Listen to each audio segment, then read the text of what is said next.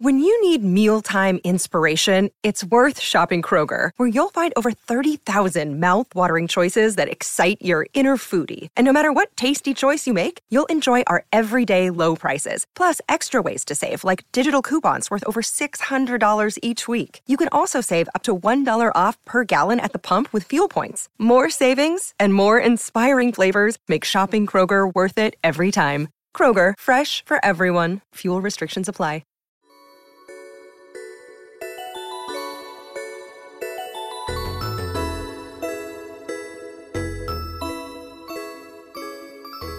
Hello and welcome to another episode of Blush. I'm your host, Hiva, and boy, oh boy, do I have a fucking show for you today.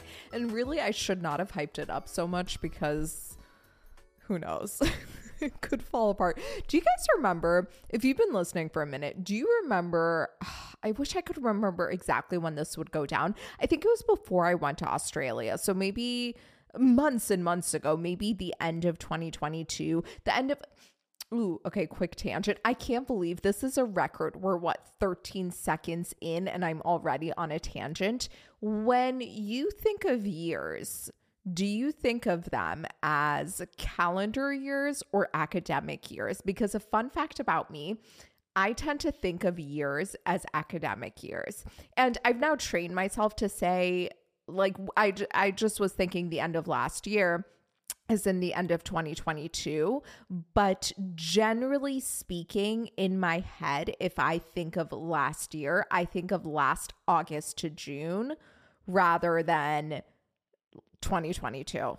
It's just this bizarre thing about me. I still, even though I'm an old fucking grown-ass woman, I still think of years as academic years. Like, what the fuck is that? And you know, in Australia, their academic years are the same as their calendar years, which makes life a lot easier because their summers are in, you know, December. Like, December is the start of the summer. So they just have their summer break the same as their Christmas break, which I guess then they don't really get. I mean, I don't know, Aussies, do you guys get some kind of winter break also?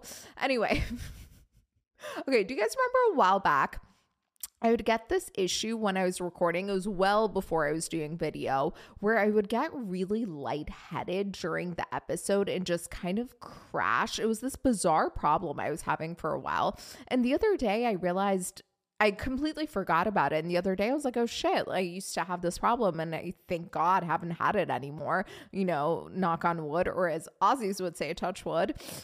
But yeah, who knows what the fuck could happen. But I do have a good episode prepped. I hope I can deliver because we will never forget the one episode I had prepped, which was so fucking fire in terms of content and everything, but my delivery just was not there. And I really, really, really just stank it up, but like really shat the bed. So who knows, maybe it'll be a shit episode, but it has the makings for a good one, so we'll see what happens. Okay, so last weekend, I went down to DC with Ozzy, and he met my dad for the first time. He had met the rest of my family before. It was my niece's second birthday, and we actually stayed with my brother and sister-in-law. Usually when I go down, I stay with my parents. And, you know, it was cool because they have a pool, but they kind of, I don't know, don't use it all the time. Like, we were only, sorry if you're watching, there was a fuzzy stuck between me and the mic, so I was being really awkward trying to grab it. And I just want to reiterate, if you're not watching the episodes, you're really losing out on a lot. But then again, I don't want to incentivize too many people to watch it because I do like having the iTunes rankings. And as more and more people go to Spotify, I chart less and less on iTunes, even though I'm getting more downloads than ever. So anyway, it's too inside baseball. Let's just move right along. But yeah, so the trip started. So we drove down Thursday morning, and basically Wednesday morning, all morning, Samantha, my dog, had diarrhea. And I mean violent diarrhea. She diarrheaed in the house. She diarrheaed outside. She diarrheaed in the house. It was an absolute literal shit show. Meanwhile, I'm as constipated as ever because I've been trying to taper off of my magnesium and just really incentivize my gut to function on its own, because I have used substances to stimulate my bowels since I was 18, pretty much. I started taking laxatives really because I had lifelong constipation. But then when I started taking laxatives, not too long after that, although not necessarily right away, but a few years into me using laxatives somewhat regularly, I then developed an eating disorder. So I started taking more and more and more laxatives. I mean, I got to a point. At some point, maybe I'll do a full episode about this or talk about it in more depth or something. But it got to a point where I was taking a lot of fucking laxatives. Like, I can't remember the number, but I was taking a lot of them per day. And then that kind of continued for all of my 20s. And then and I would take them every single day. The only way I wouldn't take laxatives is if I wasn't eating that day at all. And so I would basically try to like hook up with guys, not because I wanted to, but because I wanted someone to sleep over, because if someone slept over, then I wouldn't eat and wouldn't take laxatives. Anyway, I'm not going to bore you with the whole thing. But basically and then I got off of laxatives when I finished school, grad school. I finished the bar specifically. I finished law school and I finished the bar. And then I really took some time. I had one class left for my MBA. So I was taking that one class and I was going to acupuncture like 5 days a week. I was doing visceral work. I was doing so much shit to get my bowels to move without laxatives. And I tapered off of laxatives, but I started taking a very strong formulation of magnesium that I think is fine once in a while when you're really constipated, but I don't think it's the type of thing that you should be on daily. And one thing I'm learning about myself is I have a very addictive personality, specifically when it comes to pooping. So if there is something that will help me poop, I will become addicted to it. Like I started vaping because it helped me poop, and then I was vaping for a year or two, and then I had to quit that, you know? And so now basically, if it's not safe for daily use, I can't do it. Otherwise, I will start doing it daily and it's going to become a whole problem. So yeah, I'm tapering off of this magnesium and really trying to get my colon to really do the work and push the poop out on its own. And in the process, I've been extremely constipated. And one thing I'm really focusing on is really increasing my tolerance for that full constipated feeling, even, you know, feeling really bloated, having my tummy be really round, things like that, which has been great. But it also comes with a lot of irritability, if I'm being honest. So I'm irritable. My dog has diarrhea. I am not even really being a great dog mom to her because I'm honestly so fucking jealous that this dumb bitch just has diarrhea with no effort. Meanwhile, it's like my body has anxious attachment towards the poop and is like, please don't leave the body ever. We want to keep you forever. And so that's kind of my mental state going into this poop thing, or going into this trip. I'm sorry. And so we're kind of even unsure if we can do it because of Sam, but she seems to be doing better. And I have all this shit for my family. I mean, I stood in a fucking sample sale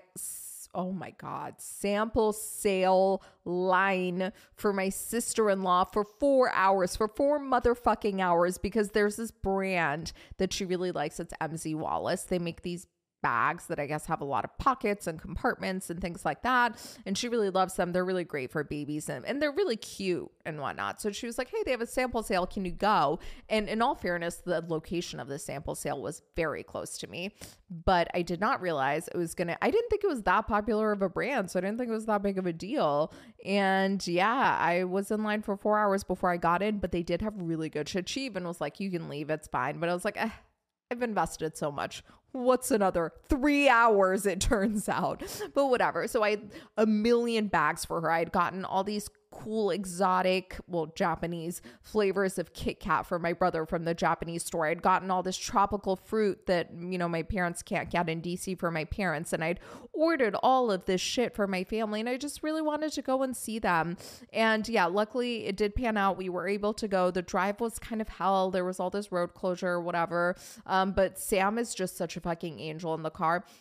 And all in all, it ended up being a really good visit. My dad loved Ozzy, which is great because makes my life so much easier. And Ozzy is very lovable. And one thing he said to me that really meant a lot to me, after we left, I talked to him and he's like, no, I really, really like him. And he's like, he's a great guy. He's just so easy to get along with, so easy to talk to, just very, socially well adjusted and just so kind to everyone and fun to be around. But he's like, the number one thing that I like about him is how much he cares about you. And it's so instantly obvious. He's constantly looking out for you. He's constantly trying to help you. You can tell that his focus and attention is on you being your best.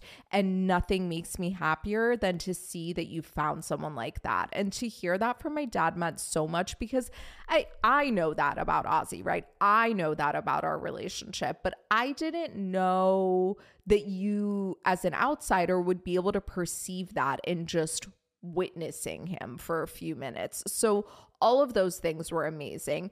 Now, one thing that I didn't love about the trip, but I actually do love about the trip, and I'll explain why it sounds like I just contradicted myself, because it wasn't not technical. Oh my God. I didn't technically, both things are true, is there are things I don't love about my family, but seeing those things that I don't love about my family is such a fucking gift, because it really held up a mirror to patterning in myself that I don't like, that I really, really want to work on, because I want to be the best version of myself, for Ozzy, for my friends, for people around me, for you guys, and for the next generation. If I ever have kids, I want to pass on better habits to them. And it starts with me having better habits. And so I really want to get into this.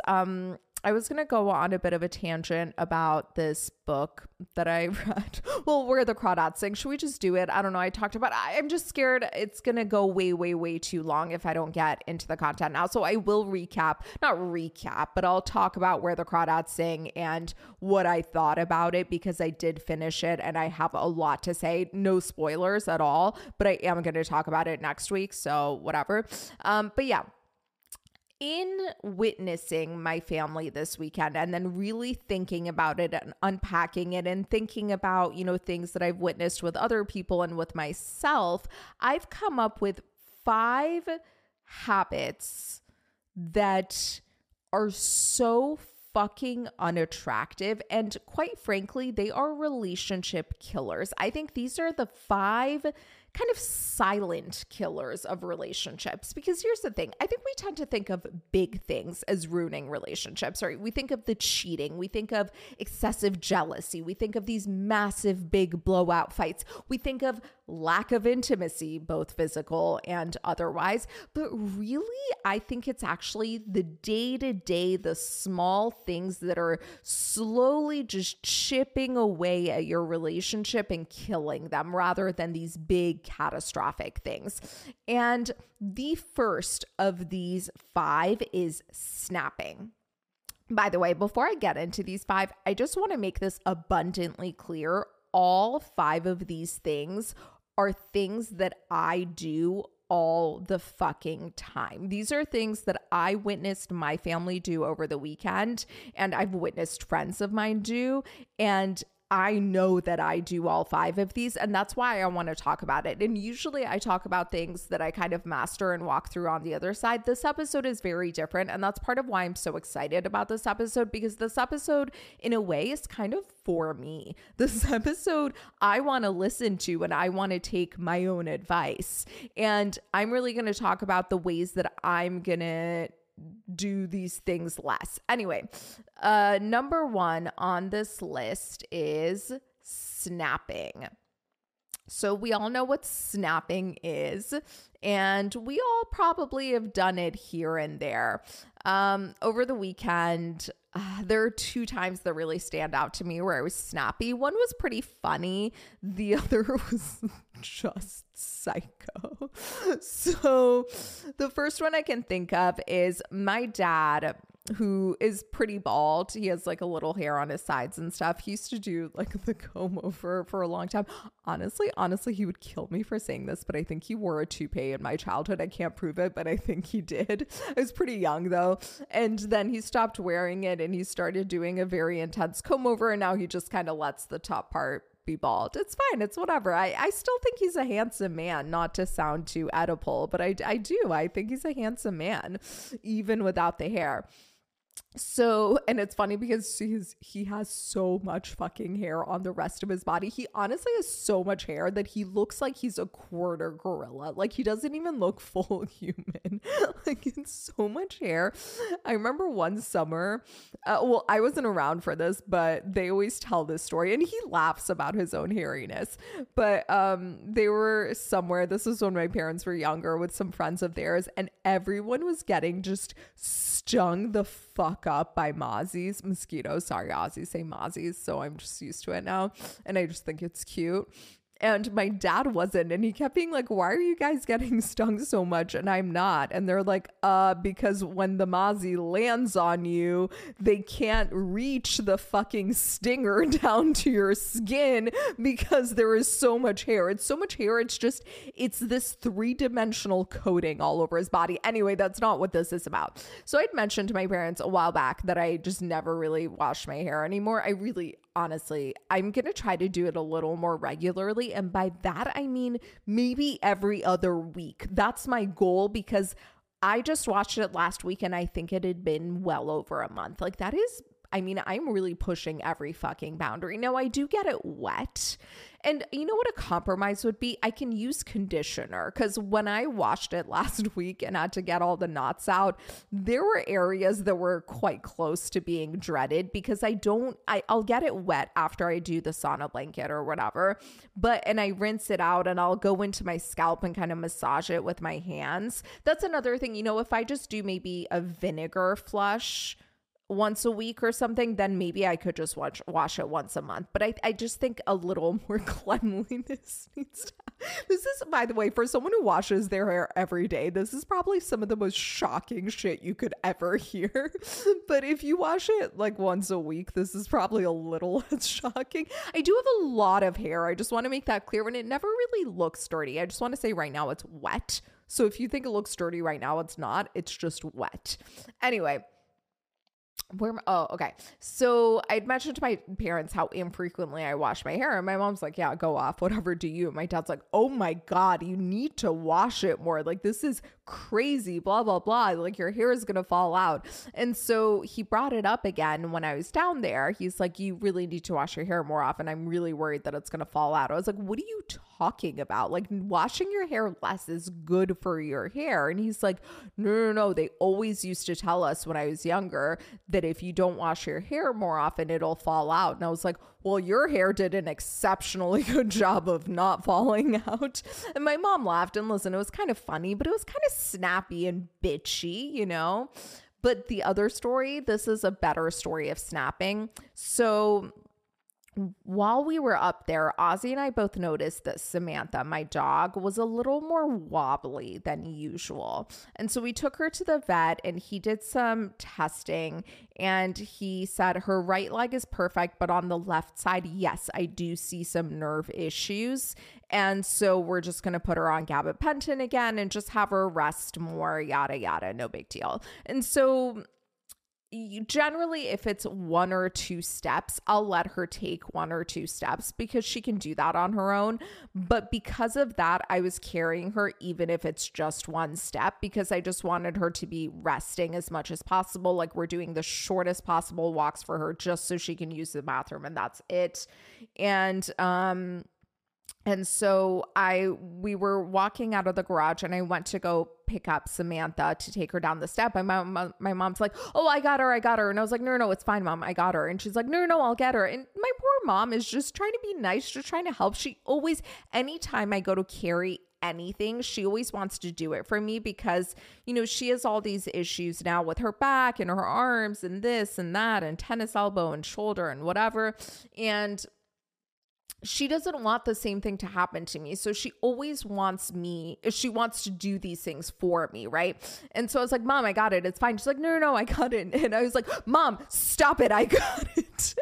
And then my brother at the same time was like, for the love of God, Mom, she's got it. Just move away. We're just being like fucking psychos snapping at this poor lady who is only offering to help. Like, she's just trying to be nice.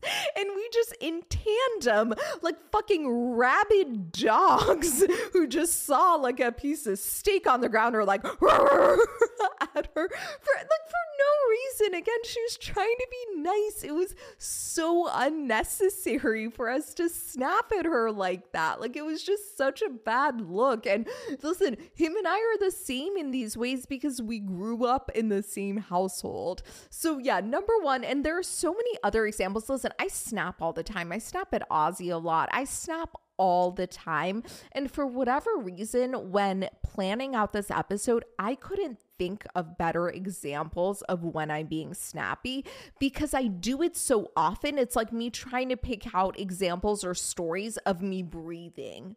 It's just happening all the fucking time. And I wish it wasn't so. And I'm definitely going to be more mindful of it in the future. And speaking of things I'm going to be more mindful of, the second silent killer of relationships and trait that makes you, or activity or habit that makes you look really fucking unattractive is complaining. Now, I had a front row seat to complaining this weekend because my mom complains a lot. And I feel really, really bad. And I feel mean talking about this, but she complains so fucking much. Specifically, she complains a lot about physical stuff, about being in pain, about being tired. This hurts, that hurts, whatever. But you know, when we were driving up from DC, Ozzy, who's just such a beach boy, you know, he grew up on the northern beaches of Sydney and he's just obsessed with the beach, sand, water, taking a dip, etc. As we're driving up, he's like, hey, what do you, or even before we left, he's like, what do you think of while we have the car? Let's just swing by Rockaway on our way up and dip into the water and then we can go home. And I was like, yeah, sure. Whatever you want, baby. Let's do it. Like, I want to do what's going to be fun for you because you've been so wonderful to me and my whole family this weekend. And, you know, if it were just me, would I necessarily want to go? No, I'd probably want to go home and do all the things that I need to do. But you've been so wonderful to me. So let's go. Right. And it takes forever to get there, for like even longer than what the map predicted, because the map puts in one part of Rockaway, but we go all the way to the end to be able to take Samantha because it's really lawless back there. So it's forever. It added so much time when we had all this fresh fruit in the back of the car that my parents had packed. And we did have it in an insulated bag with ice packs, but it was really, really fucking hot. And I was really hungry. And so while we're at the beach, some kind of creature kept biting and stinging me. I don't even know what it was because it wasn't particularly itchy. There were just these massive welts all over me. And by the time we got there, it wasn't even hot anymore. So I was too cold and Sam was barking and Sam wasn't relaxed and I was hungry and I was just complaining the entire time instead of letting it be like this fun beach trip. Again, complaining is something I do so much that it's hard to even find examples of it because it's such a big part of where I am. But I think we all, or most of us, are complaining so fucking much. And just think about it, like, how often are people saying that they're tired? Like, try going 1 week without complaining about being tired. I think for most people, it's actually a reflex to the question, hey, how are you? Good, tired. Like when you're talking to someone you actually know, right? If you're talking to the cashier or someone you don't really know, you usually say good, fine, whatever. But if you're talking to someone you actually know, it's almost a reflex to say that you're tired in response to how are you. Try going 1 week without saying how are you, without saying you're tired, and Moreover, try going just 24 hours without complaining at all. It's really fucking hard. We are hardwired to be complaining constantly, I think, and it's so unattractive, and it's just draining on people when you're complaining 24/7. And again, I'm saying this as someone who does it, as someone who fucking does it. It's not attractive and it's not fun. And think about it. With both of the things that I've said so far, snapping and complaining, you don't really do these things in the beginning of dating. Or I would say most socially aware people are not, like most of us really are not snapping in the early stages of dating. But even I would say most of us aren't complaining so much in the early stages of dating. Now, some people I think do. I can think of people that I'm friends with who complain so much that I actually could see them rocking up to first or second dates already complaining about just random shit, but it's so fucking draining. But then once you enter into a relationship, it's just like fair game and all this shit starts coming out. And another example of this, another unattractive trait and another, in my opinion, silent killer of relationships is mocking. Now, over the weekend, my parents gave me, they buy these amazing medjool dates from the Persian store, and they had mentioned that they had just gotten really good ones. And they're so fucking juicy that you keep them in the freezer, and even as they're fully frozen, you can bite into it and they're juicy. That's how good they are. Like, buy a date from a normal white store and put it in the freezer. You can't eat it right away. It's not juicy enough to be able to do that. But something about these dates, it's like biting into pure caramel with a light skin or coating around it that snaps when you bite into it the way a really fucking good hot dog snaps. And then you just get gooey caramel just filling your entire fucking mouth. They were the best dates ever. They're so good. It's honestly hard to believe. Like, it's hard to comprehend how they can be so fucking good. And so my parents had brought me some, and one night I was eating them, and fine, I'll just say this. My sis, and I was like, oh my God, these are so good. Like, they're so good. They're such good dates. Like, oh, I can't get over how good these are. And my sister-in-law's like, really? Are they so good? They're so good. Tell me more. Are they so good? I was like, yo, are you okay? Like, what the fuck? Another example of mocking. When I was in high school, I had these two friends, like the three of us had a little trio, and one of the girls in the trio, we will call her Catherine, could be just kind of mean. She was so great, so sweet. Like, we were really good friends, and she was such a good friend and so loyal and so kind and so funny and so fun to be around. Like, so many amazing qualities, but she just could kind of be mean. And one of the ways in which she could be kind of mean, well, okay, really, she did all 5 of the things that I'm about to talk about today. Those were her downsides. She was a massive complainer. I don't know that she could be snappy, actually, in all fairness, but she definitely would mock a lot. And this is an example of it. So the other girl in our trio of friends one day said something like, I forget what the context was, but she was trying to use the word chic and she didn't know how to pronounce it. And interestingly enough, this other girl's Persian. In Farsi, the word chic is pronounced cheek. Also, it's chic, and you would pronounce it chic. But so I think maybe knowing that and seeing it written, she just assumed in English it was pronounced chic. It's fine. She had never heard it before. How the fuck would she know how to pronounce it? So she said chic.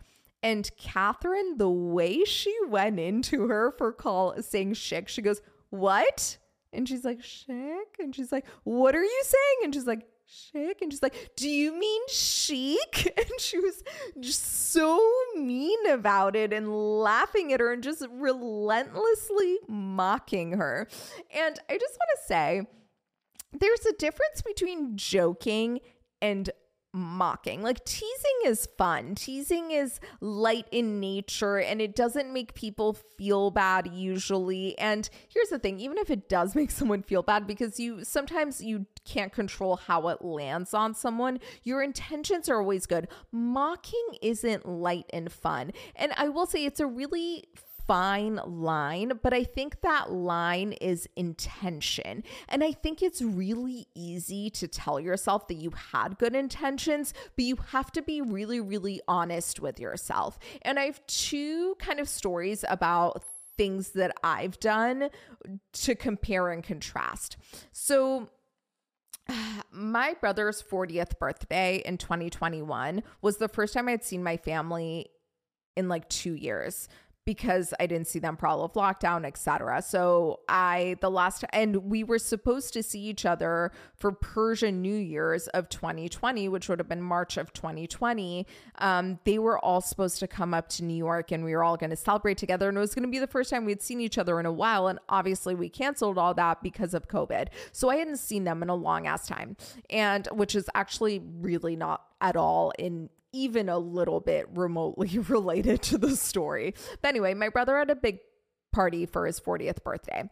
And one of his really close friends from college he lives in New York, and he has this live-in girlfriend who I was really, really close with at the time. We'll call her Sheila. Like, we were really, really close. Like, we talked all the time. We would hang out here and there, but we were both the flakiest fucking people ever.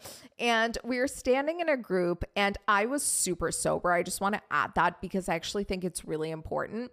And I said, completely jokingly, I was like, yeah, I'm so flaky, but this bitch right here is even flakier than me, referring to Sheila. It was a joke. I completely intended it as a joke. I mean, I actually do think she's kind of flakier than me, but who the fuck am I to talk? Like, I'm almost as flaky. You know, it wasn't like a criticism. I was just joking about how we don't see each other nearly as much as we'd like to see each other because we're both so flaky. And I was just teasing her for being flaky. She fucking flipped out and lost it, and we haven't spoken since, which I think actually speaks volumes about the type of person that she is. Because here's the thing, if she was like really offended or whatever, like maybe she's really sensitive about being flaky and I didn't know that, she could have spoken to me after and I would have apologized. And then on the other hand, if she was really sensitive to like me using the word bitch, which I completely used in a joking way. It's not like I was like, oh my God, you're such a bitch. I said, oh, this bitch right here, which is always a joking thing. But let's say she's sensitive towards that, which I don't agree with, but you can't choose how people are. If she had spoken to me, I would have been like, oh my God, I'm so sorry. But instead, she just never spoke to me again and started talking shit about me to everyone in that group, including my brother and sister-in-law, who were like, yeah, she's our literal family. Anyway, but my intentions were so pure. My intentions truly, and this is where me being sober really plays into it. Because I was sober, I can say with 100% certainty, I knew what was going through my head. My intentions truly were not to mock her. They purely were teasing. Versus, you guys remember how I've talked about my neighbor and how he hasn't even moved into the building. He's doing all these repairs to the building. And for that, he asked to turn the power off, and he turned the whole building's power off. And ever since, we've been having all these elevator issues in the building, whatever. So one day I was really just irritated thinking about how he's causing all these problems, in part because I'd been locked out of the fucking apartment because of that. And I was just plotting out what I was going to say to him the next time I ran into him. And so in my head, I was like, oh, the next time I see him, I'm going to be like, oh, look, it's the troublemaker himself or something like that. And then like just making a little dig about how he, you know, like he's causing all these issues in the building and like everyone's angry at him because the elevator keeps going out. And even though me saying, oh, look, it's the troublemaker himself on paper sounds so much more minor than saying this bitch is more flaky than me, in fact, it was so much worse because my intentions weren't just to lightly tease. My intentions were to really make a dig at him because he was causing all of these problems, right? So you really have to be honest with yourself and not look at how things look on paper or just be like, oh, I was just joking, I was just teasing. But look at your intentions, because sometimes I think we hide behind joking and teasing when what we're actually doing is mocking.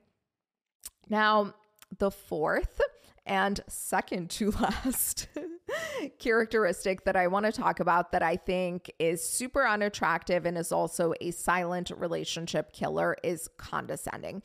Now, being condescending and mocking seem very similar. And so I did actually look this up because in my head, I thought they were different, but I didn't know how to verbalize the difference. So this is what I found on some website. It said the difference between, by the way, I think the website was like the dictionary website. Just want to say it was a pretty official website. It wasn't like some chick's blog. Ooh, also, is that my own internalized misogyny there when I say some chick's blog? Like, I should maybe check myself. But anyway, it said the difference between condescending and mocking is that condescending is assuming a tone of superiority or a patronizing attitude, while mocking is derisive. Is that what that says? My eyes are kind of jumping, so I can't read it very well, and it's kind of far away, or contemptuous. So yeah, there's this air of superiority and judgment to being condescending.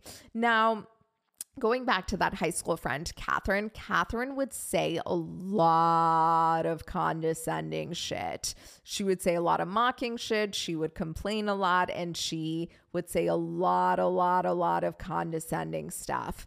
And Catherine and I had a falling out after college at some point. I think I've talked about it before. I probably used a different name for her, which I can't remember.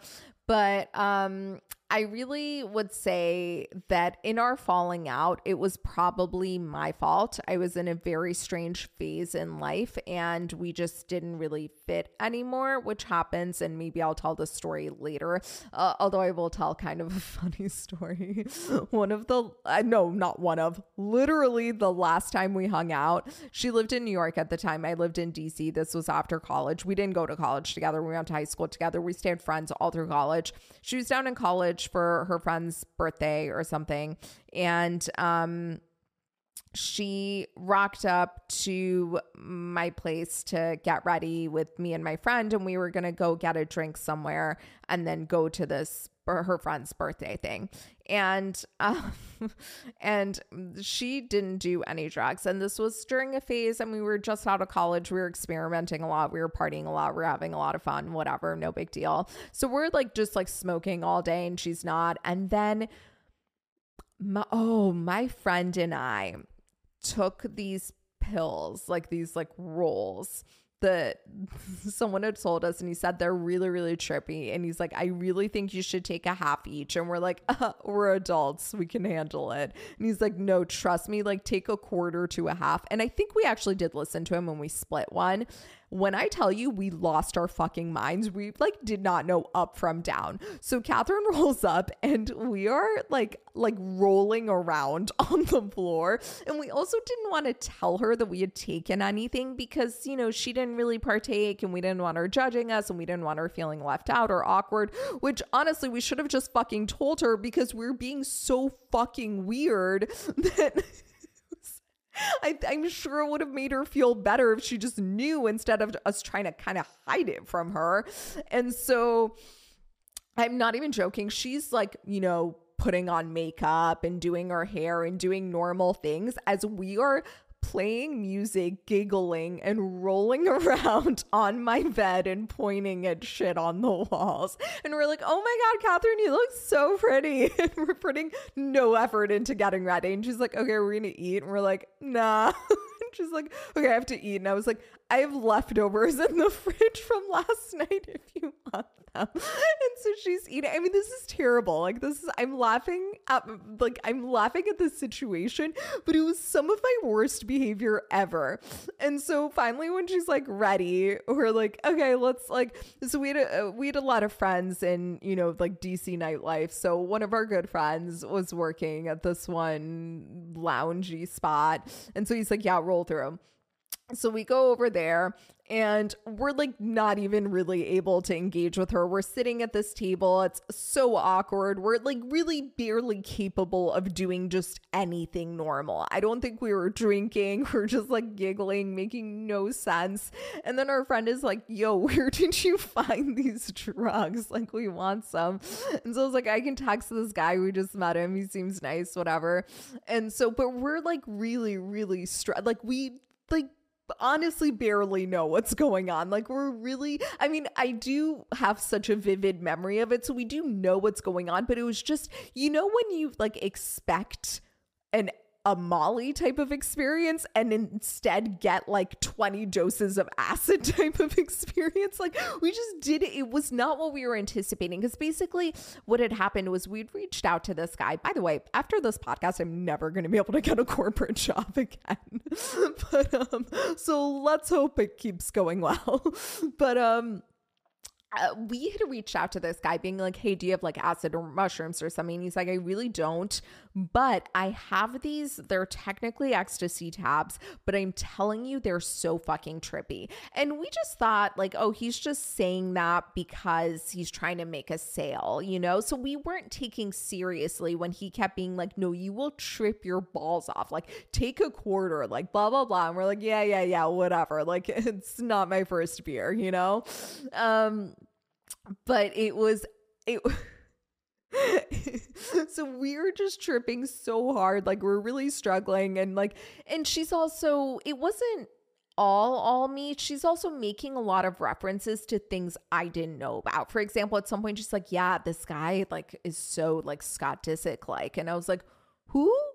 And she's like, Scott Disick, and I was like, I don't like, I'm sorry, am I supposed to know who that is? Like, I have no idea who this is. Keep in mind, it was 2011 when this happened. So, I mean, Keeping Up had been on the air for a while. I just didn't watch it. I didn't watch reality shows at the time. So I had no idea what she was talking about. So it's just a lot of like, it became clear how much we had grown apart in college because, you know, she had all these interests like, going out and being normal and eating and putting on makeup and watching reality TV. And I had all these interests like going to raves and not eating and getting high, and you know, our lives just weren't well aligned anymore.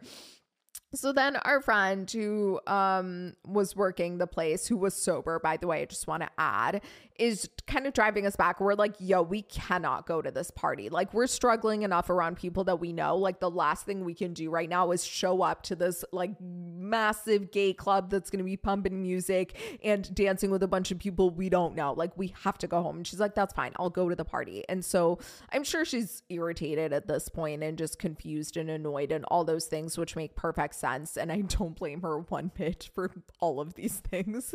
But then the real kicker was, so we're driving back and he's like, hey, Catherine, where should I drop you off to go to the spot? And she's like, I mean, you don't have to drive me there, just anywhere that's convenient to, and he keeps asking her, and she like, honestly, she should have really just been like, hey, can you drop me off there? But I get why she isn't saying that, because she doesn't want to be imposing and demanding and stuff. And it's just getting really confusing. And I was like, yo, we're kind of getting far. Like if we keep driving this way towards my place, we're going to get further away from where she needs to go. This actually kind of is the closest spot to where she needs to go that's literally on our route. So why don't we like pull over now and let her out? But it was honestly almost analogous to just like throwing her out in the middle of the street, even though that was not my intentions at all. But like, that's kind of how it landed. And yeah, we've like never really, we never hung out after that. But anyway, Terrible story. Just to illustrate, Catherine is an absolute angel of a human being, and she was an excellent friend to me, and I really fucked up our friendship. Okay, I just want to say this before I keep saying negative things about her and giving examples of ways that she was kind of terrible, because she actually was amazing and I was a fucking cunt, bitch, idiot, like degenerate. Okay, let's just move right along. Anyway, so a few years after that incident, I ran into Catherine at a bar, and she had moved to DC at this point, which she did not tell me because we really stopped being friends after that night. And I completely understand why. And, God, again, I'm not laughing because like I think this is okay. I'm laughing because I'm so mortified. Whatever. So I'm with a couple of my guy friends at this bar, and I run into her, and it's our kind of tiny hole in the wall dive bar right by our apartments that we used to go to all the time. We were regulars. We knew the bartenders. It was a really chill vibe for us. And we run into her, and she's with this guy, and she was hammered and like barely making sense. And we all like weren't even that big of drinkers. We were more of stoners, and we're just kind of chilling. It's a weekday at the bar, grabbing a drink, whatever, engaging in conversation. And she's hammered and she's saying like really weird shit. And it was just very awkward. It was honestly kind of the reverse of that night. But we're talking a lot to the guy she's with, and she had just finished her grad program, which is why she was so hammered like randomly on a weekday. And he was so nice. Like, I do not have enough wonderful things to say about this man. He was so engaging. He was really just gracious. He's talking to us. He's asking us questions. He said that he brought her here because he used to work nearby or something, and they would come to this bar. I mean, he was just being so engaging, so wonderful, so sweet. Like, I literally do not have enough nice things to say about this guy. And he went to the bathroom, and I said, "Hey, Catherine, is this your boyfriend?" And she's like, "Oh, the fat guy? Yeah." I mean, all of our jaws were literally on the floor. Like, what? You're only here with one person, so you don't need to clarify who we're talking about. We're talking about the one person you're fucking here with, bitch. Like, there's no one else here with you. It's one person. So yeah, that guy. Did you just call him the fat guy? Or like, what the fuck? Like, now, was he a little bit overweight? Yes, of course. But if you had told me to pick 100 adjectives to describe this man based on our 5-minute interaction, I don't think fat would have been one of them. Nice, interesting, engaging, good conversationalist. I mean, I literally think I could come up with 100 adjectives before I would even pick his weight, because he had so many amazing qualities about himself. Who gives a shit if he's fat? Are you out of your fucking mind? Like, what the fuck? And then she follows it up with, "Yeah, no, but he's really trying to lose weight." And I was like, who cares? And by the way, it's not like he was morbidly obese. Like, he was like a tiny bit overweight. I don't know. Like, I don't know how to judge people's weights. Like, he wasn't thin. Like, yes, he potentially had a little weight to lose, but I don't think like if he went to the doctor, they'd be like, "Holy shit, like you need to lose." Like, it was not the first most noticeable thing about him. It was so weird and so condescending, and had this undertone of like, I know I can do better, but like, he's nice and he's trying. And it was so off-putting. And I remember for years, I felt so shitty about the way Catherine and my friendship had ended. I mean, I'm sure you can understand why. Like, that night I told you about was a disaster, and it was all my fault. It was all my fault. Like, Catherine played no part in it. And on top of that, I'm sure I was a terrible friend to her in so many ways, because I was just kind of an awful person. Like, I don't think I intended to be. I think I had so much of my own unprocessed trauma. And I think I was dealing with so much that no one knew about. Like, none of my friends ever really knew how abusive my home life was and how much I was suffering at home. And so I'm sure in a lot of ways I took things out on them without them realizing, without me even realizing it. I'm sure I was a terrible friend to Catherine in so many fucking ways. But that moment at that bar, I was like, whoa. Maybe I should be grateful that we aren't friends anymore, because if that is how she's speaking about her life partner, then what the fuck is she saying about her friends? What the fuck is she saying about other people? I mean, it was honestly so off-putting. And ever since then, I've seen a lot of other off-putting behavior about her, namely like she's bizarrely obsessed with caviar, and it's just like very, very strange. Anyway, but like, I don't know, I condescend all the time. One thing I've noticed recently that I do specifically with my family is I think I can be very condescending about how much work I've done on myself, how much therapy I've done, how much like deep inner work and like mental reprogramming and like neuroplasticity, like just deep work that I've done on myself, and how much I've changed and grown and evolved as a person. And sometimes I find myself tempted to make little jabs about it. Like, for example, my mom might complain about something that my dad does, and I'll be tempted to say something like, yeah, well, these aren't really problems in my relationship because I've done so much inner work and like we have such great communication, or something like that. And even though I don't actually say these things out loud, I do think them a lot, and they are very condescending. Wait, I have another example of something extremely condescending. So I've talked about when I was in college, when I was 19, I started dating this guy in med school. I've talked about him before and how terrible he was. So one time, well into our relationship, my cousin was visiting from Iran, and my cousin, my brother, and I went to the Gucci store, and they bought me a trench from the Gucci store and some shoes also. I don't know what the fuck happened to the shoes. I did give the trench away before I moved to New York. Like, why? But it was a short trench, and I think at this junction in my life, if I want a trench, I'd want a longer trench. Anyway, but I'd never had designer stuff before. I was pretty young, and I was really excited, and it was just such a luxurious experience for me. I felt like such a noob, like being in the Gucci store, and they're offering you things. They're being so nice to you, and they're taking care of you and stuff. And I was just, so excited and so whatever. And I remember telling my boyfriend, the med school guy, I was like, yeah, and then I got this jacket, whatever. And then, I wore the trench the next time we hung out or something, and it wasn't raining, but it was kind of perfect trench weather aside from it not raining, because, a trench is kind of a light jacket, and it was the perfect jacket for that weather.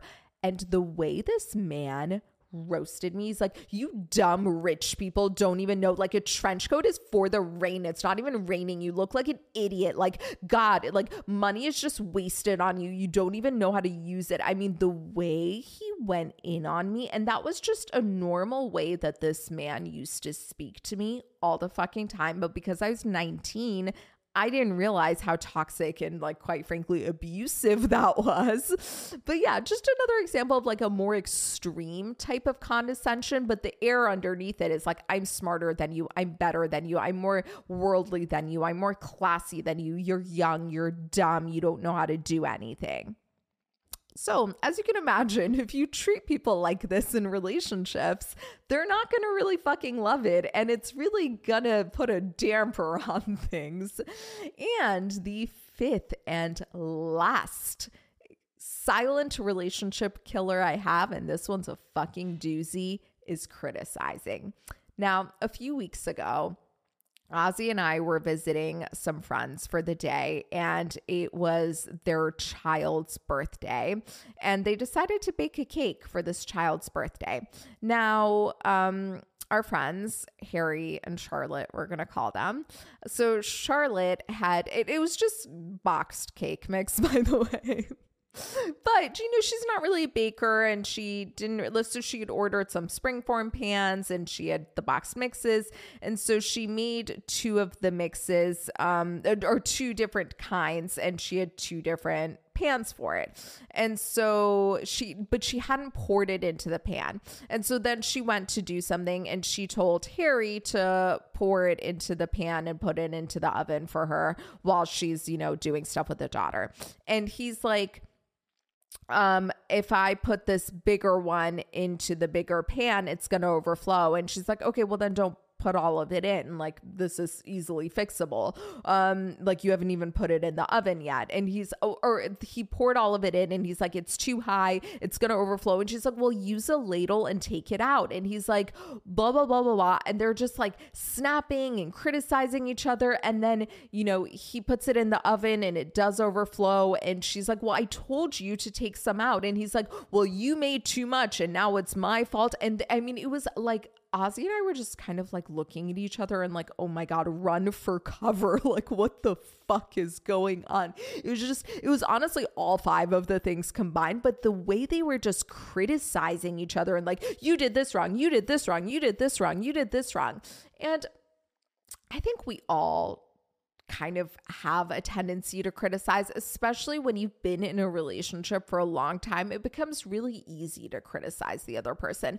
And I just want to note that you can ask questions or give feedback. The difference is like, where are you coming from? Like, where are you leading from? Are you leading from love, or are you leading with contempt? Like, tone is a huge factor here.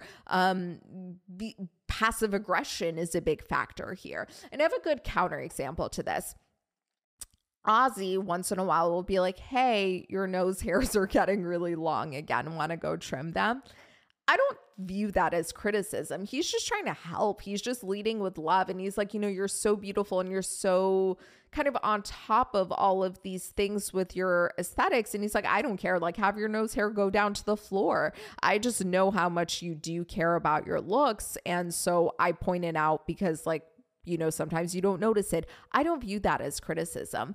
But things to look out for in your speaking style that can signal that you are criticizing is, for example, if you're using a lot of extreme language, like you always, or you never, like, for example, you always get so sensitive, or you never do the dishes, or why do you, or why don't you, like, why do you always get this attitude, or a lot of should statements, like you should really start working out. Like, these are forms of criticism, and you can give feedback without criticizing. Like, for example, hey, I love you. I love our relationship, but sometimes I feel like I'm always doing the dishes and you aren't contributing too much. And it makes me feel like you don't value me and my time, or you expect me to be doing everything. And I'd really love it if you could start chipping in with the dishes more. See how that's so different from you never do the dishes?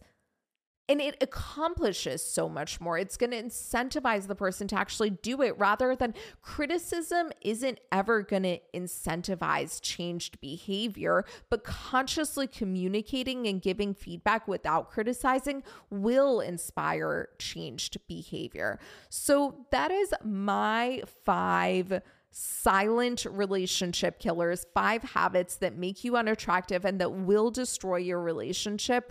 And I do want to, before talking about like causes and how to move past these things, I do want to give a quick note on toxic positivity. I think there's a difference between, hold on, what do I want to say? I think there's a difference between not engaging in these 5 behaviors and being toxically positive. So for example, like with complaining, I don't think the opposite of complaining is toxic positivity, because it's not black or white and it's not all or nothing. So you can, first of all, like if you have a complaint, you can make note of it in your head and move on and not say it out loud.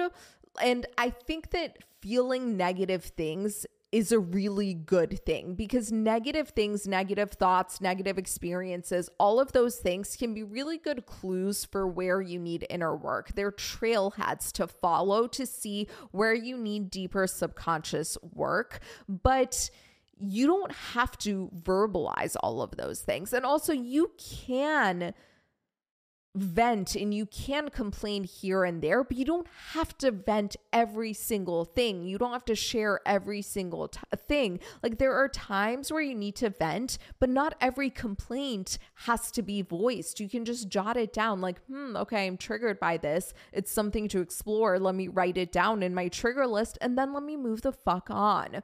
Okay, now I want to talk about what causes these 5 behaviors, because I actually think there are 4 broad things that I think cause most or all 5 of these. And some apply to all of them, some apply to some of them. Number 1, I think this is the biggest one, is irritability. Irritability applies to all 5 things. If you're irritable, you're going to be snappy. If you're irritable, you're going to be complaining. If you're irritable, you're going to be mocking. If you're irritable, you're going to be criticizing. And if you're irritable, you're going to be condescending. Like, these things just flow from irritability. And irritability, by the way, is a massive sign of depression. In fact, a lot of people, when they have clinical depression, don't actually feel sad. They feel angry and irritable. It's very common, especially in men. So I just want to flag that. So if you're like, oh my God, I am irritable all the time, it's very possible that you have clinical depression. And even though I constantly have clinical depression and I don't take antidepressants,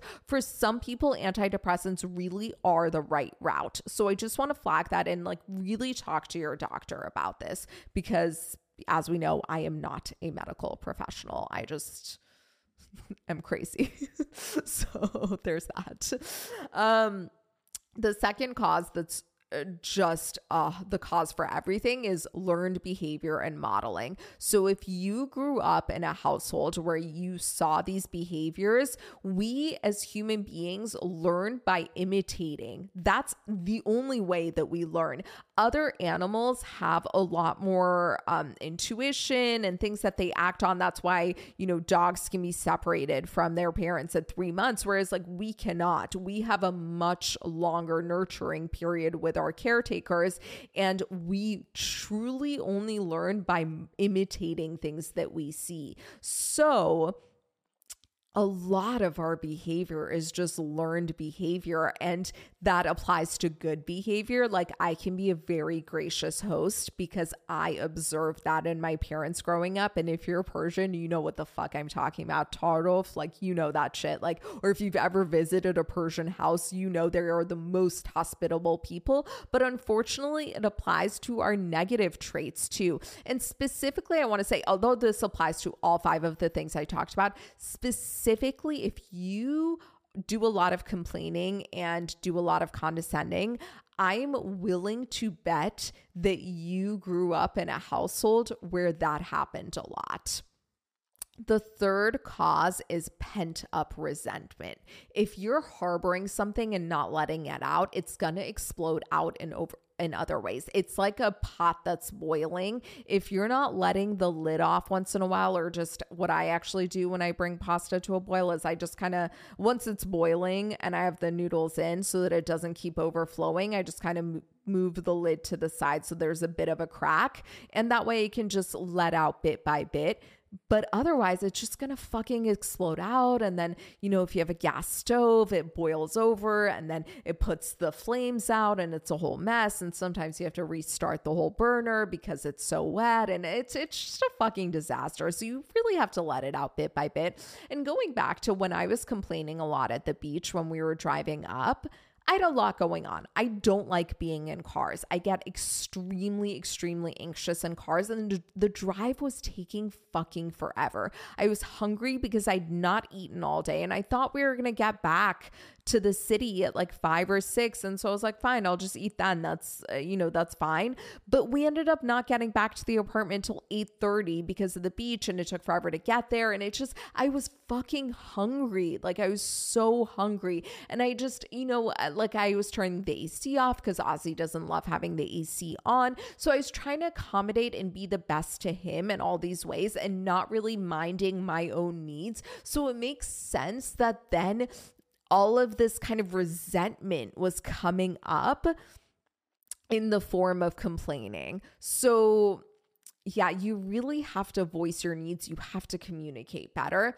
And the fourth cause for these 5 habits,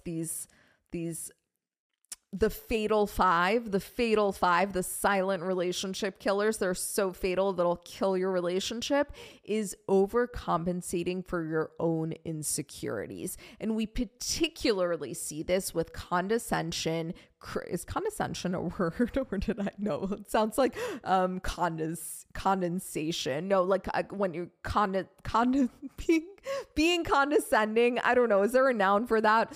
For criticizing and mocking. If you're doing those, it's very likely that you're overcompensating for your own insecurities. One example I have of that is I used to make kind of condescending comments when about like not being able to do certain things because I had work. So I'd be like, no, I can't do that. Like I have a job, like in that kind of tone.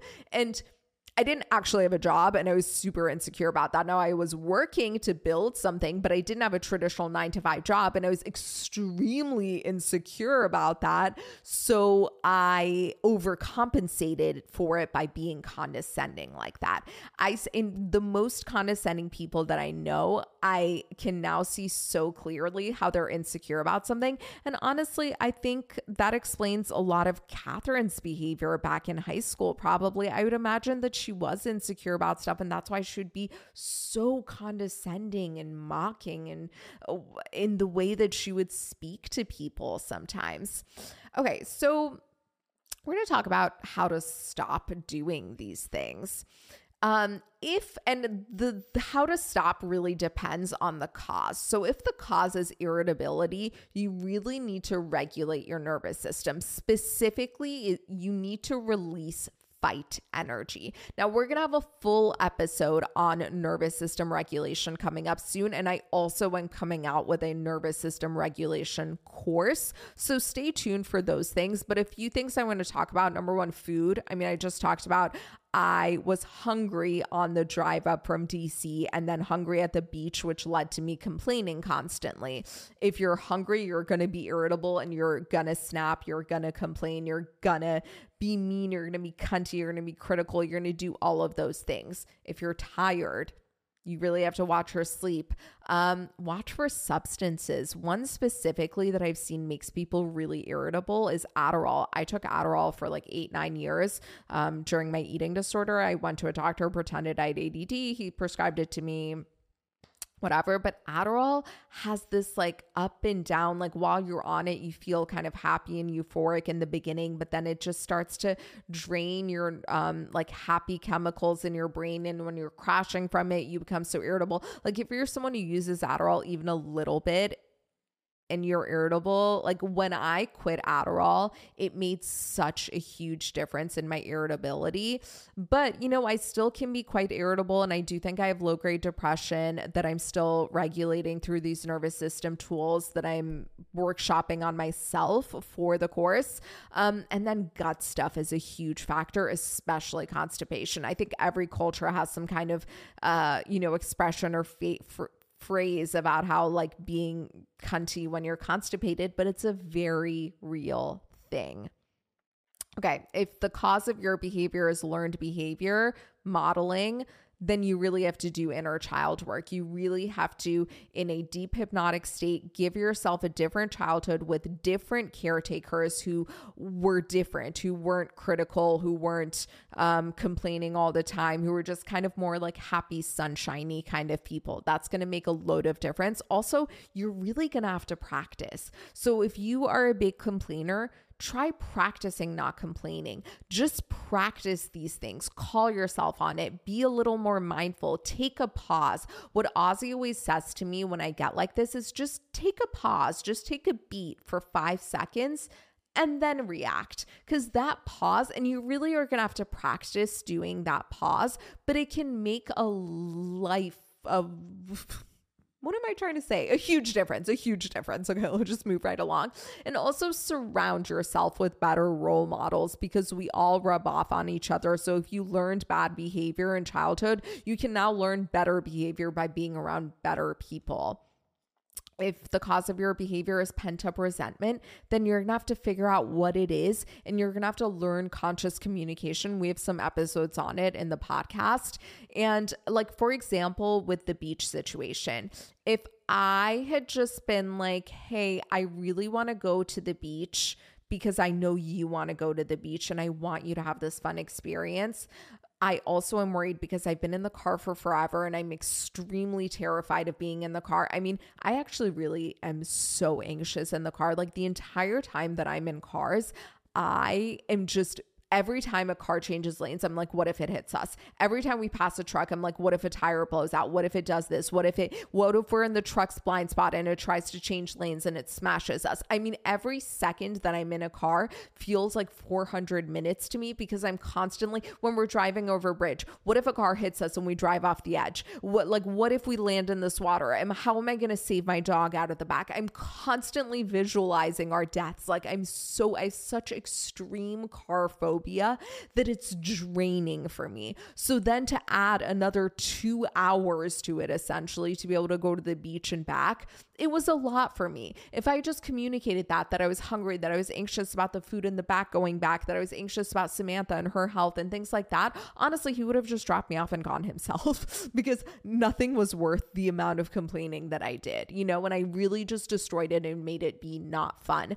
But I should have communicated better. And he was like, I'm so sorry I fucked up so much. And I was like, no, you didn't fuck up. This was 100% my fault. I should have communicated ahead of time instead of coming and then complaining. And then I was so hungry that I was just like crying and losing it because my nervous system was so dysregulated.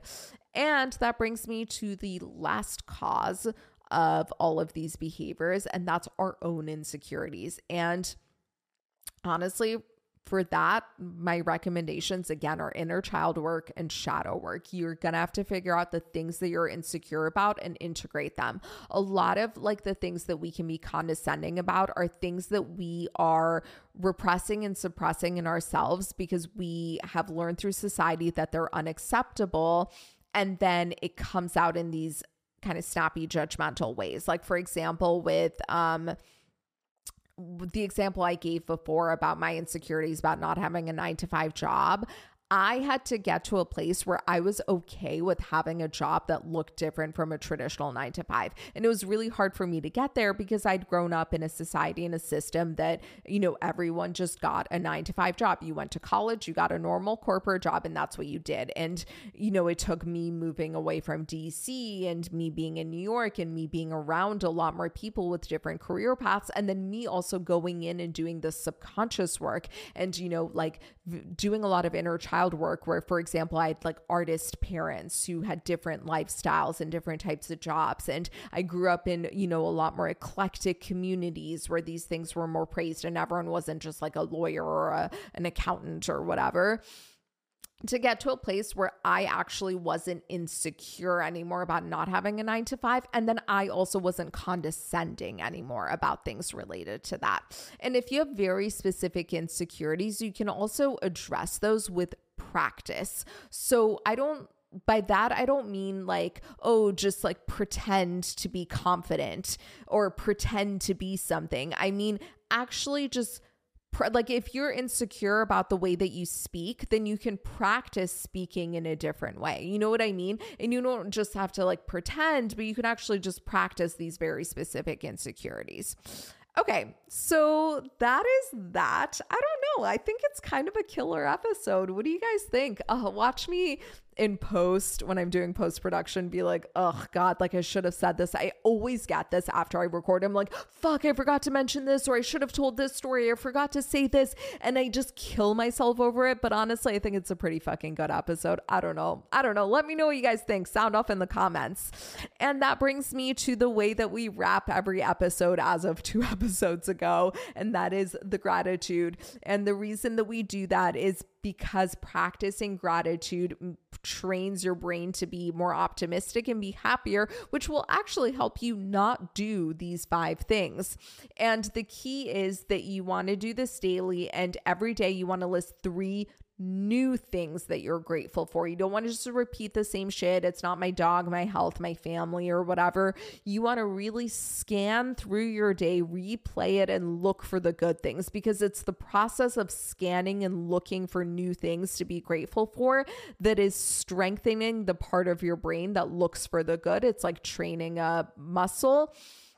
And so because I'm doing this weekly on the show, I'm going to pick 3 things from the week that I'm grateful for, but I'd really like to invite you to do the gratitude practice with me as you're listening. So you can pick 3 things from your day or 3 things from your week. If you have a daily practice, then just pick from the day, because I do think you should do this every day. And I also do this every night.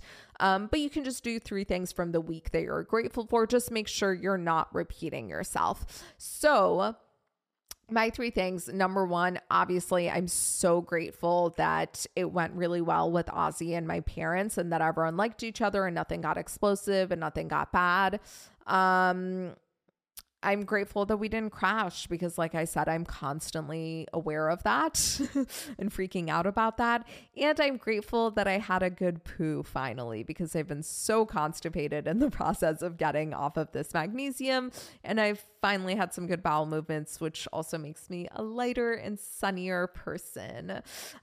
So if you want to drop the 3 things that you're grateful for in the comments or the reviews section, I would love that, because I love hearing them. And in Spotify, you can just drop them, and there's like a Q&A section, so you can drop them there. And also, we are doing giveaways. It is now August, so we're starting over with the August giveaway.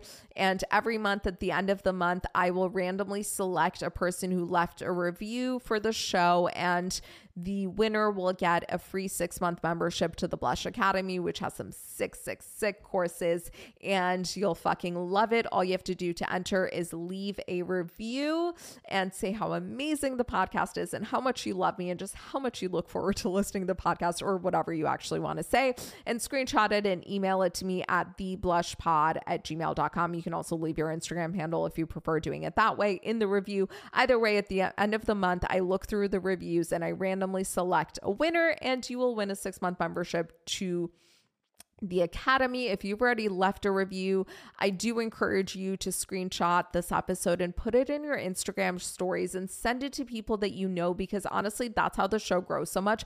And let's be real, this is an amazing episode and it will change everyone's lives and relationships. So why would you not want to share the wealth? And honestly, if you're someone who does these 5 things a lot, and in listening, you're like, fuck, I do these things a lot and I wish I was a better partner to my partner, send it to your partner and be like, wow, I'm aware that I do these things and I'm sorry and I'm going to be better. And I think you should listen to this too. Or if you have, a partner who does these 5 things, send this episode to them. I think it could really, really help them.